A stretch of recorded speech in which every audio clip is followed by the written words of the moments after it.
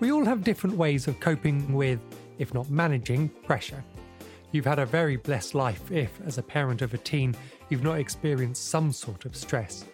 And it's perhaps that variety of situation that we've experienced that makes us more or less adept to managing that pressure. But our young people have had very limited opportunities to experience or deal with the kinds of stresses that they now find themselves under. So just how can we practically help them to learn how to cope for themselves when we've typically tried to solve their problems for them? Hello, and welcome to the Study Sessions podcast. I'm Nathan, founder of the Study Buddy and your host. In this, our second season of the podcast, we're following 6 students as they head towards their GCSEs in 2021. Each week, I catch up with these very different teens to see how things are going in a one-to-one coaching section. Then, with a panel of experts in our weekly podcast, we discuss some of the issues that come up. Now, these could be broad themes such as motivation or managing mental health, or they can be quite focused, such as how to best revise for a specific subject. These are normal teens, so you can be sure that we'll be covering the kinds of topics that young people up and down the country will be facing. So if you're a parent, a carer, or a teacher, be sure to subscribe. Last week, we looked at the learning gap that our young people were experiencing. In this episode, and given that tomorrow is World Mental Health Day, we'll be looking at the impact this uncertainty can have on our young people. We'll be exploring stress-busting techniques to help our teens stay centred during these uncertain times. I'm absolutely delighted to be joined by Amari Eccleston-Brown. Amari is perhaps better known as the homework guru. He's the author of The Secret to Happy Homework and the director of the tutoring company Believe in Learning. Amari is also a children's mindfulness coach and a passionate campaigner for mental health. Amari, thank you for joining me. It's hardly surprising over the last week, and indeed the last months, our teens have been feeling increasing levels of stress and pressure. Some have mocks coming up. All are conscious that they've got catching up to do. And many are feeling the pressure to perform well in next year's exams and are aware of what it means to their futures. Robin explained how she was in tears recently, having received a 6 for an English language mock paper when she'd been hoping for an 8. For her, this is partly due to how school has drilled into them that they should be getting the highest marks if they want to go to university. I cried for an hour and it was not very good. And then on the Tuesday, a couple of days later, we got the marked exam back in the post. And we went through, right, pick up marks there, makes sense. And I got a 6. I never get 6s, I always get 7s or 8s. I was really, really unhappy. And then my mum emailed and asked for the marking scheme because some just didn't really make sense. It turns out she mismarked it and actually got a 7 and was 3 marks off an 8. And I was like so upset all weekend. It's wrong. At school, it's sort of drilled into us that universities, they all want the upper end of A's. They all want A stars and A stars. They all want 8s and 9s. So if you're passing, that's not good enough to just pass. You need to get top grades. The way my school sort of put it is I imagined I'd be sat in an interview or something for university and I'd be going, and they'd say, well, you only got this grade on your history GCSE. How do you think that looks to us? Amari, there's pressure building from all directions for our teens, especially those in exam years. Why is it, in some cases, this can be a useful catalyst or a motivator, but in others, it can be so destructive? Yeah, I think that's a really great question, Nathan. I think that it can be, well, the first thing to say is that it really depends on your child. It really depends on the student, right? It depends on what other things might be going on in their life. But I think that's a really key thing for every parent to know that, and I think every parent who's had more than one child knows that they're different, and one child might be really resilient in one way and the other child really struggles. So I think in terms of answering that, it's not that the same set of circumstances is necessarily going to prove to be, as you say, a motivator or catalyst or going to be destructive. However, I think there's some things that can shift the balance one way or the other. And I think in terms of it being a catalyst, I think what's really got to be there is a sense that the student has that there's a sense of ownership. So in terms of when I work with parents and when I work with students, I say that allowing the child to have a sense for themselves of why they're doing what they're doing and why it's important for them and their only future that they see for themselves is so critical. Because I think what our students get a lot of, and I think Robin is kind of speaking to it there, is this sense of it's something that comes from outside of themselves. So they just experience it as pressure. And it's, if you don't do this, you can't get into a good university, you won't get a good job, you won't be happy, everything's going to go terribly. And wait, I'm only 15. So, of course, that's going to be very destructive. However, if the story is something very different, where it's, right, I really want to, let's say, go and study automotive engineering, and I've landed on that because one of my students at the moment wants to do exactly that. Now, he knows that, of course, for that he's interested in the sciences, but in order to get into the college that he wanted to study a BTEC, he needed to actually get a certain level in English, which he isn't that interested in. But he knew that it was, okay, this is a step that I have to go to in order to do what I want to do. Now, was English difficult for him? Definitely.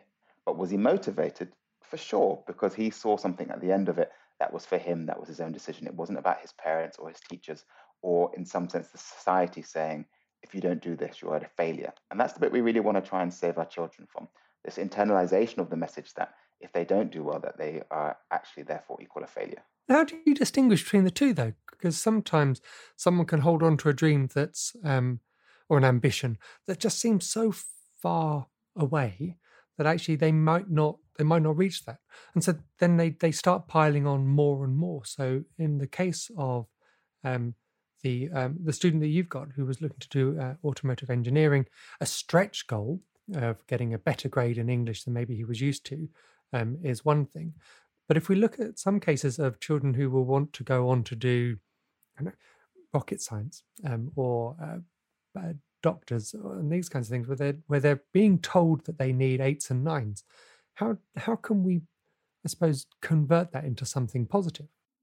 Yeah, I think that's a really tricky one because you don't, obviously, no parent wants to set their child up for a fall.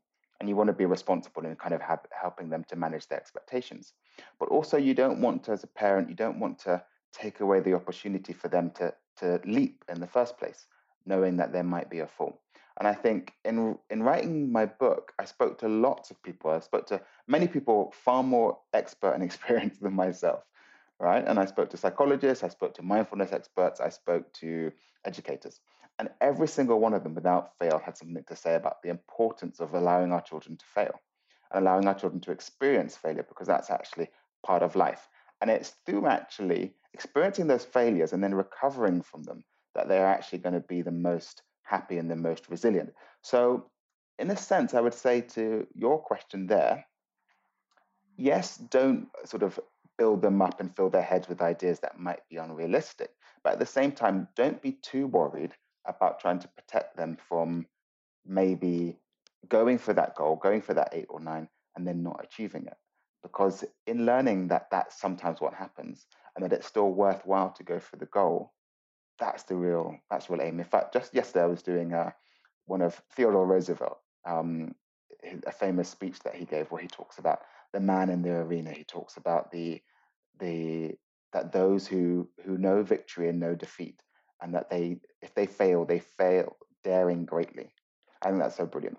And so it's about that. It's about teaching them that, okay, well, look, if you really want this, okay, go for it.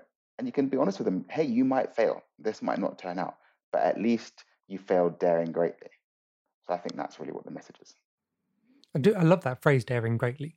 And actually, I'm reminded of the very first episode we did on the podcast with Dr. Dominic Thompson, where she talked about this fear of failure and how actually it can hold a lot of young people back from wanting to take part. Because if I can't be the best, then there's no point trying at all. You mentioned in there about talking to mindfulness coaches. And I'm really interested in exploring actually what mindfulness is and how it might be able to help our young people cope with pressure. And this pressure, I guess, isn't so much the kind of pressure to perform in a specific instance, but at the moment we've got a background of GCSE years being interrupted. We're not really sure what's happening in the future, whether exams will take place or not. So this overriding feeling that everything can get on top of me. What are the kinds of approaches that young people might take that can help them? I don't know. Is it center themselves or find calm? Yeah, and I think actually in just the picture that you painted there, you painted so beautifully what it is to be mindful, as in to have our minds full. So, I was just looking just before recording this podcast with you, just looking at where we currently are at, because it seems to be changing all the time in terms of what's going to happen next year with our GCSEs and our A levels. And what the children are dealing with, or what teenagers are dealing with, are shifting sands. And so they're quite right to have their minds full with, well, what does this mean? What does this mean for my future? Are my grades going to be worth the paper that they're written on? So many questions. And mindfulness is really an antidote to that, because in the most simple terms, it's simply about choosing to be aware of this moment right now. And I really emphasize that word choosing, because it's a choice to go, okay, what is going on? And in that case, it might be, what am I feeling? What thoughts are coming up? What am I noticing? And choosing to stick with that. And it's a repeated choice that you make, because, of course, your mind takes you away, the thoughts take you away, and it's choosing to return to that present moment. Now, how does that help? Because obviously, that's the people listening are going to go, okay, fine, but how does that actually help me? Well, it helps because it allows you to deal with the things that come up. It allows you to be okay with the present moment, rather than what we tend to do, which is to try and distract ourselves by, whether that's Netflix or by being extra busy. And that's another one we have to be careful of, by just making ourselves super busy to try and drown out those thoughts. Many ways we have of distracting ourselves, or we could just try and suppress the thoughts, or we get locked into trying to fight the thoughts and say, no, you're not stupid. Yes, you are. No, you're not. And then we kind of all but do some sort of Jekyll and Hyde thing, talking to ourselves. So none of that is really very helpful, and certainly it doesn't really do much for our mental health or for our well-being. So mindfulness is really about, it's kind of this attitude of just accepting it. So John Kabat-Zinn, who's kind of seen as the grandfather of sort of Western practice of mindfulness, talks about laying out the welcome mat for these feelings. So it's kind of like going, okay, you're here, and I'm just going to sort of notice you. And if it sounds like I'm making it sound really simple, it is, in as much as it's not necessarily simple to do. But I think one of the things that mindfulness suffers from is that some people think that it's a really complicated thing.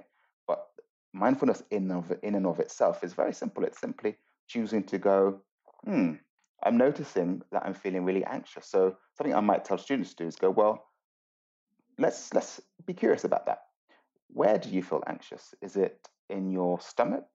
Is it in your chest? What do you notice when you feel anxious? And did you notice what it was that first made you feel anxious? Was it when I mentioned the word GCSEs?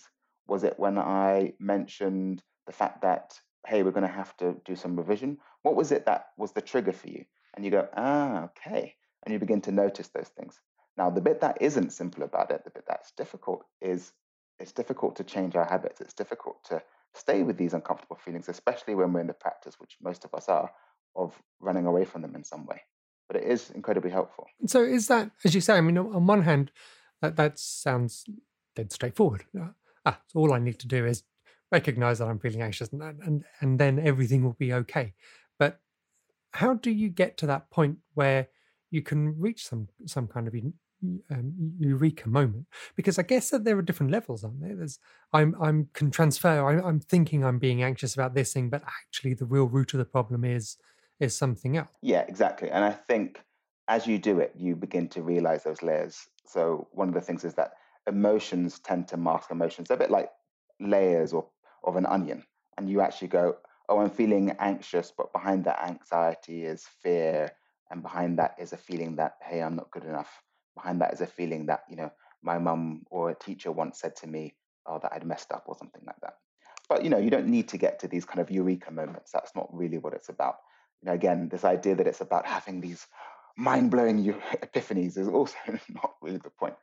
So really, it's called a mindfulness practice for a very good reason, because it takes practice. And it takes, and that practice doesn't need to be very complicated. I mean, studies have shown that simply 2-3 minutes of, paying sort of attention to your breathing, kind of going in and out, has remarkable effects on your psychology and begins to change literally the wiring of your brain. So these are very simple things we can do. Now, I want to sort of, for any parents listening and maybe even students listening, kind of try and get it a bit more in their lives, right? So it's like, okay, great, this is all great, but they may have heard of mindfulness before, but what's something that I can actually do that's going to help me?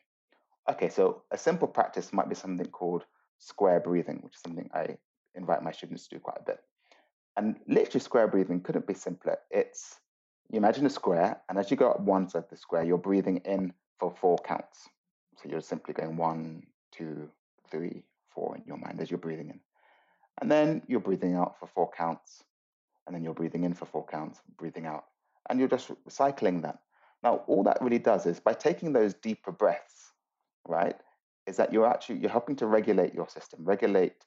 Often when you're anxious, that fight or flight system is kicking in. It helps to down regulate that. And also what you're doing is you're bringing more oxygen to your brain. And so you're actually helping it to function better. And simply that. And so when students go into exams and they're feeling really anxious, often they do that. They'll just take a moment to do some square breathing, and they can begin to kind of calm themselves down. And obviously that then gives them access to the logical part of their brain that they need to have to, do their exams or to focus on what they're doing. That's actually remarkable. I'm pleased that this is a podcast, not a video, because I think I just looked really quite daft as my entire head was tracing 4 seconds up a square and along. But it really does actually immediately have quite a profound impact, doesn't it? Actually, I feel, and I wasn't even aware that I felt particularly uptight or anxious beforehand about anything, but actually just taking a moment to do nothing but think about something completely different is wow. It was wow. I think that's. And I think just to add one point, I think the other thing is to distinguish mindfulness from meditation, I think is also really helpful, because meditation is included within mindfulness. But I think many people have a real natural, what's the word I'm looking for? A real sort of fear almost of meditation, because they imagine it being sitting there doing nothing and just being with my thoughts. And that's just scary or just plain boring. I just can't do it. So I think mindfulness is useful because mindfulness can include so many things. You can walk mindfully. You can wash the dishes mindfully. You can do your homework mindfully. The difference between doing your homework mindfully versus not might be, hey, you might be really aware of your hand moving across the page and the sensation of the pen in your hand or the against the paper or something like that. So you really don't need to choose like special actions to be mindful. You can do anything. And it's just really about choosing to bring a greater degree of attention and of your awareness to that thing that you're doing it in the moment that you're doing it. I think you're right. That certainly I would hold my hand up to thinking that mindfulness was some kind of new age thing. Actually, I think even saying new age shows my age. That there's something about that that's a bit for someone else to do. But in actual fact, what you've just described there was so dead simple and seemingly could be really, really effective that actually you wonder why more people aren't just doing that, or whether maybe people are doing that and don't even realize that actually they've sort of fallen accidentally into a mindfulness. Well, I think one of the things, I think there's definitely what you said about this idea of kind of thinking, oh, this is all sort of new age. It's some sort of wishy-washy, potentially hippie stuff or whatever. Or people kind of confuse it with being, oh, it's just being either religious or even spiritual. And people kind of have an aversion to that. But I think the other thing is that people become very hard on themselves. And I think especially in the West, where we mostly have a culture of sort of striving and, kind of A-type personalities, meaning that it's about sort of go get it and achieve and just do it and all these sorts of things. And so it's this idea of then it becomes another thing for you to be bad at. It's like, oh, now I suck at meditating. Now I suck at being mindful because my mind is going all over the place.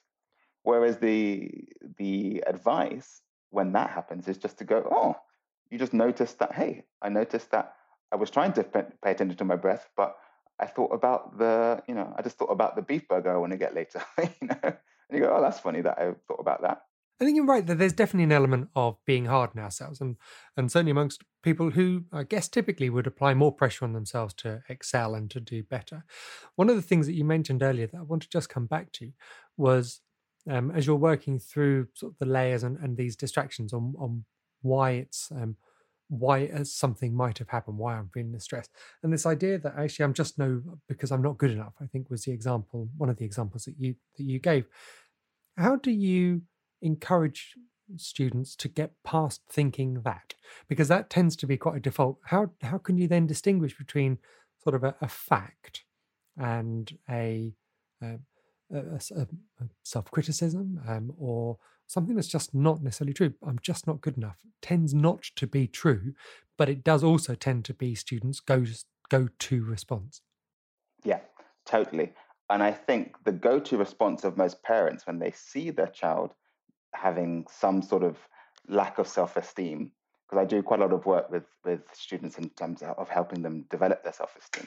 And then I see the parents who very earnestly call me up and say, I'm just so worried. Let's call him Jimmy. Jimmy is really struggling with his self-esteem. And I just don't get, he doesn't see what I see. And then when I go there, what they say to Jimmy is, you see, you should be proud of yourself. You see, this is good. Why aren't you proud of yourself? And you think, but that's exactly the opposite message, because even though you're saying that you should be proud of yourself, effectively what you're communicating is you failed at being proud of yourself, which is only feeding into this idea that they have that they're not good enough, and whatever they do, they mess up. So even when they should be proud of themselves, somehow they're not good enough to realize that they should be proud of themselves in that moment. So I think as a parent, it's very difficult because, of course, you want your child to think and to know, in fact, that they're doing well, that they're good. And it's very hard to not want to sort of jump in there and rescue them and say, "Don't you see that you're fine and stop worrying about this?" I think what's much more important is to have a conversation with your child about failure and allow them to see that failure is okay. So a couple of things that I do with my students, for instance, is first of all, um, get them to to describe what failure is. Like let's come up with a definition.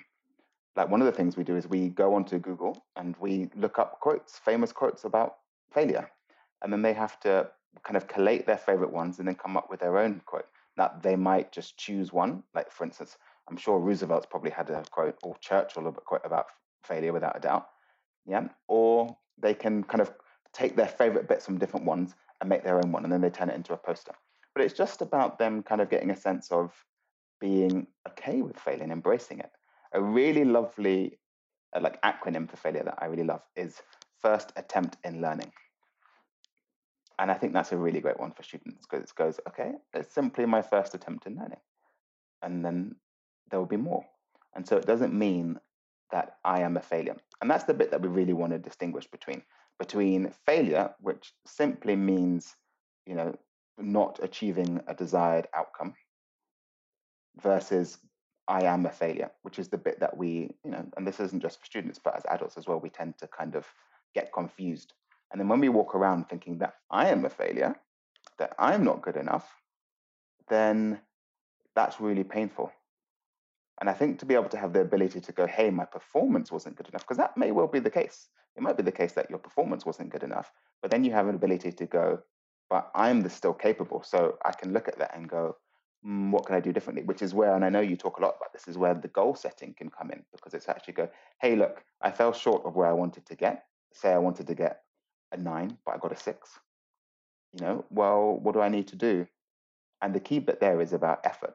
But of course, when you have a feeling that you aren't good enough, of course, you're not going to want to put the effort in, because what does putting more effort in? You're raising the stakes on your ability to see that, hey, you're really a failure, which is a lot what happens with homework, for instance. So students may avoid their homework because what is it? It's just yet another chance for them to mess up. So if I don't put effort in the first place, well, at least I've got the excuse of, well, I didn't really try. So if I don't do well, that makes sense. But if I try and then I don't do well, that's really going to knock my confidence. So, and the rationale, and it makes sense, is to simply not try. You can definitely see that, and I recognise that from Jake, the sense of bravado that would almost come up. And as you say, you can almost become proud of not even trying more than you could stomach the indignity of not doing as well as either he expected or he thought other people might have expected him to have done. Yeah, because because for Jake and for other students to do the same, that bit's in his control, isn't it? He can be in control of not trying. Therefore, there was a bad result when he gets it. He can easily rationalize that, well, I was in control of that because I knew. But hey, if I try really hard and then it's out of my control what grade I get, then that leaves me spinning. So it's about helping. And again, this is where the mindfulness comes in, because rather than about controlling your emotions, it allows you, as in trying to repress them and direct them in a certain way, it allows you to be in control where you are, you know what, you kind of fundamentally have this knowledge that no matter what happens, I can handle it. It does sound like there's an element of that which is sort of being at peace with whatever an outcome might be, which I think is a fantastic place to be for anyone. If you can cope with whatever life throws at you because you know either my goal didn't need that, then I think that's great. You can see how that would make for a better, healthier well-being all round. But I wonder how many of us in actual fact are really like that. So talking to Robin earlier, she was talking about getting a 6 in her English language mock paper, but she really wanted to get an 8. Now her dad took the approach of, but what do you need to pass? What do you need for your next step? So does your end goal change now because you got a 6 or not? Because if it doesn't, then let's move on. Let's go through. And Robin just wasn't really in a place where she could do that, because actually it was a sort of an indication of what she was capable of, and what she's capable of in her own mind was so much more than that. In actual fact, Robin was capable of more than that, and it was a mismarked paper. But the whole idea underneath it showed that how do you get to that place where you can be comfortable with whatever comes your way? Because I'm fairly sure sitting here that doing square breathing exercises alone isn't going to get me there. It's not an overnight thing. That's the main thing I want to say. And of course, you're completely right. Simply doing square breathing, even if you do that religiously every day of your life, is not going to get you to the place where, something you're really hoping for and it doesn't come off, and you're not going to feel thrown by that. But I think the major thing is that you can get to a place where you don't mind being thrown sometimes. I think that's the other thing. It's rather than trying to, aim for this life where it's like, oh, I'm always, I'm always on the horse. I never get thrown by anything. That's just not life. And so it's kind of being okay with, hey, there's going to be days when I feel really bad about myself. There's going to be days where I'm down, but at least I don't have to add the fact that I'm down about being down, if that makes sense. Yeah, I'm not upset about the fact that sometimes I get upset and, oh, it appears that today is one of those days. But I think the other thing, just to go back to what Robin's dad said to her. So it's funny because as you said what he said, well, do you need that for your next step? I was sitting here going, that's brilliant. I wish I'd come up with that myself. That sounds fantastic. And then I heard what Robin experienced. And I think that's the thing, that as parents or as kind of older adults who are wise and who see the bigger picture, especially with our teens, need to understand, how big things can seem to them. Because we're like, yeah, but don't sweat it, because, in the grand scheme of things, but they don't have a grand scheme of things, because that's not the way their brains are wired. They have the right now scheme of things. And it's like, this is really huge in my world. So actually, I think Robin's dad's advice was actually really sage, but maybe she wasn't ready to hear it. And I don't want to just talk in sound bites, but here's another sound bite for you, which is they say that, people care what you know when they know that you care. So for teenagers, what that means is we have to spend some more time listening, and we have to allow them to know that we really get them. So it sounds like what Robin really needed in that moment, first of all, was for her dad or for anybody else to get, this is a really big deal for you, right? For you, not getting a 6 when you were expecting to get an 8 or a 9 really seems like a big deal. And for me to kind of, in a sense, step into your shoes. And really what we call it reflective listening. So it's about a case of Robin kind of going, yeah, I know that must be really annoying, or just going, yeah, I know, I get it. That's really difficult. And then once she's actually had her emotional needs met, then you can bring her more to the logical things. Okay, right, but what can we do next about it? And then she might have been kind of receptive to hearing, actually, it doesn't matter. Now, as you've just said, in the case of Robin, her paper was mismarked. So there you go. She did actually do better. But I think in many cases, that's not the case. And children or teenagers do need to know that they've been heard. And I think in all sorts of things in terms of dealing with the trickiness that it is having a teenager and trying to, and this isn't just academics, um, it's to, as an adult, be able to pause. And again, mindfulness is helpful there to control your knee-jerk responses, as difficult as that can be, and then just go, okay, what is it that they need me to hear? And it might even be more than what is it that they're saying, but what is it that they really need me to hear? Do they need me to hear that this is a really difficult struggle for them, that they're concerned, that they're worried, that they are angry even, that they think this is completely unjust? And can I hear that and put aside how I think they should be thinking, and then give them space to express that? And then maybe we can move on. But it is firstly that bit of connection before we can rush to sort of redirect them to where we think or want them to be going. I'm reminded of something that was said by Andy Cope, again in a previous episode, and actually others since then, that children won't do as you say, but they will do as you do. And so that practice there, where you talked about of the adult taking a step back, thinking, and maybe that in itself is mindfulness. I'm also reminded that there are a number of other occasions where actually we as parents probably fall foul of, I was expecting this and it feels like the end of the world. So I guess it's a case of, should we be considering more the position we've got as a role model for our children, and then starting to model some of those ideal behaviors?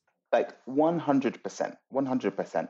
And it's never too late, because ideally we want to start as early as possible with children, but it's never too late to model, because even in this period as teenagers, when teenagers are again programmed to rebel, programmed to push back against their parents, their authority figures, and because to leave the nest.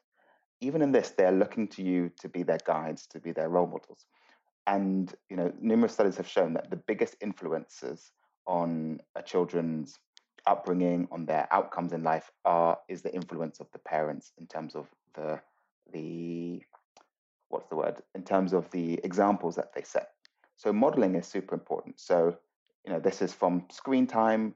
If you're there on your phone all the time and they come and talk to you and you're always sort of like, what?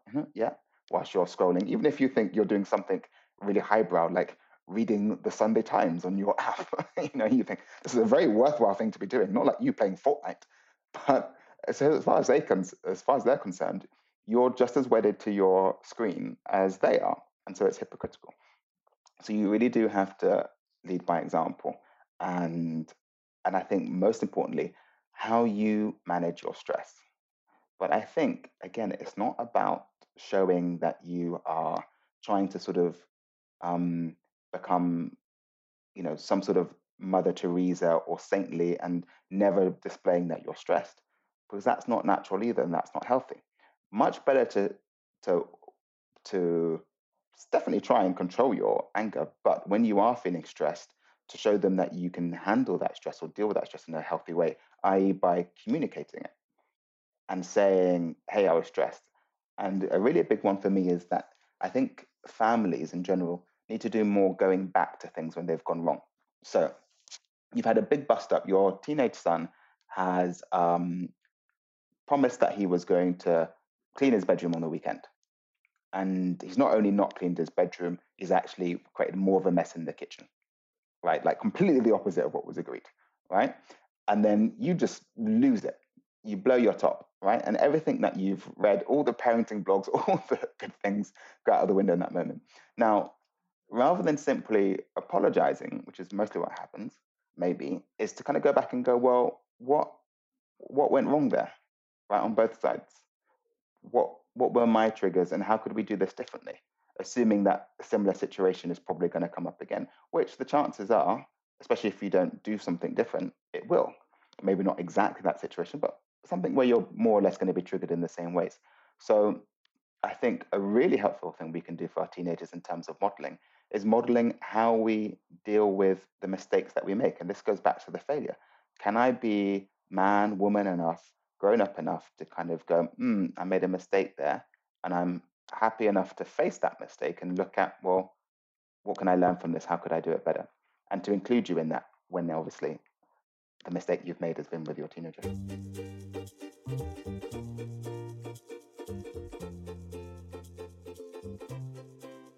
My thanks to Amari for what was a fascinating and really practical episode. We're all aware that mental health and the well-being of teens is of paramount importance. Scarcely an episode has gone by without one of our experts talking about it. And yet the pressure continually mounts for our young people. So if we can't prevent it all, the question must surely be, how can we help them to better cope with it? I'll confess that I was a little cynical about mindfulness. The image it conjured for me was some kind of tantric meditative poses with crystals and whale song. But, always happy to be wrong, that was not at all what Amari was describing. In fact, it couldn't have been further away from the truth. When things start to get too much, simply take a moment and step outside of the situation. We all know that you can't be objective when you're caught in the middle of something. I guess at its simplest, mindfulness is simply a way of taking this moment. Amari's square breathing technique was a strangely calming experience, and all in less than half a minute. Now that might be all you need to reflect and reevaluate the causes of your stresses. And, as he said, this isn't an immediate cure-all. In that respect, it seems to me that mindfulness is a skill, and like all skills, benefits from practice. But Amari also talked about attitudes, and in particular, an attitude to failing. He made an important distinction for me between I have failed at a thing and I am a failure. Now, it can be difficult for our teens to reconcile that with something as apparently final as exams. But this mindset is critical for them to grow and learn, and also for them to manage the kinds of curveballs that life will inevitably throw at them. One of the best ways that we can help our own teens, as Amari was saying, is to adopt these techniques and outlooks first for ourselves. Do as I say, not as I do, is not a winning parenting strategy. Not only is it hypocritical, but it's doomed to failure. Our teens are more likely to mimic our behaviours than they are to follow our instructions, no matter how right we are. But not only that, good mental health starts with you. We've focused a lot on the pressure that our teens feel, but many parents feel it just as acutely. So, in following some of Amari's advice, maybe the whole family will feel calmer, more grounded, and ready to tackle obstacles together. Thank you for listening. I hope that you found this episode enlightening and practically useful. If you did, it would be great if you could take a moment to leave a 5-star rating. It helps us reach other parents and spread the word on ways in which they can help support their own young people. Of course, please do share the link to this and the other episodes on your social media weapon of choice. It's always very much appreciated. There'll be another episode next week, so please don't forget to subscribe to the Study Sessions podcast.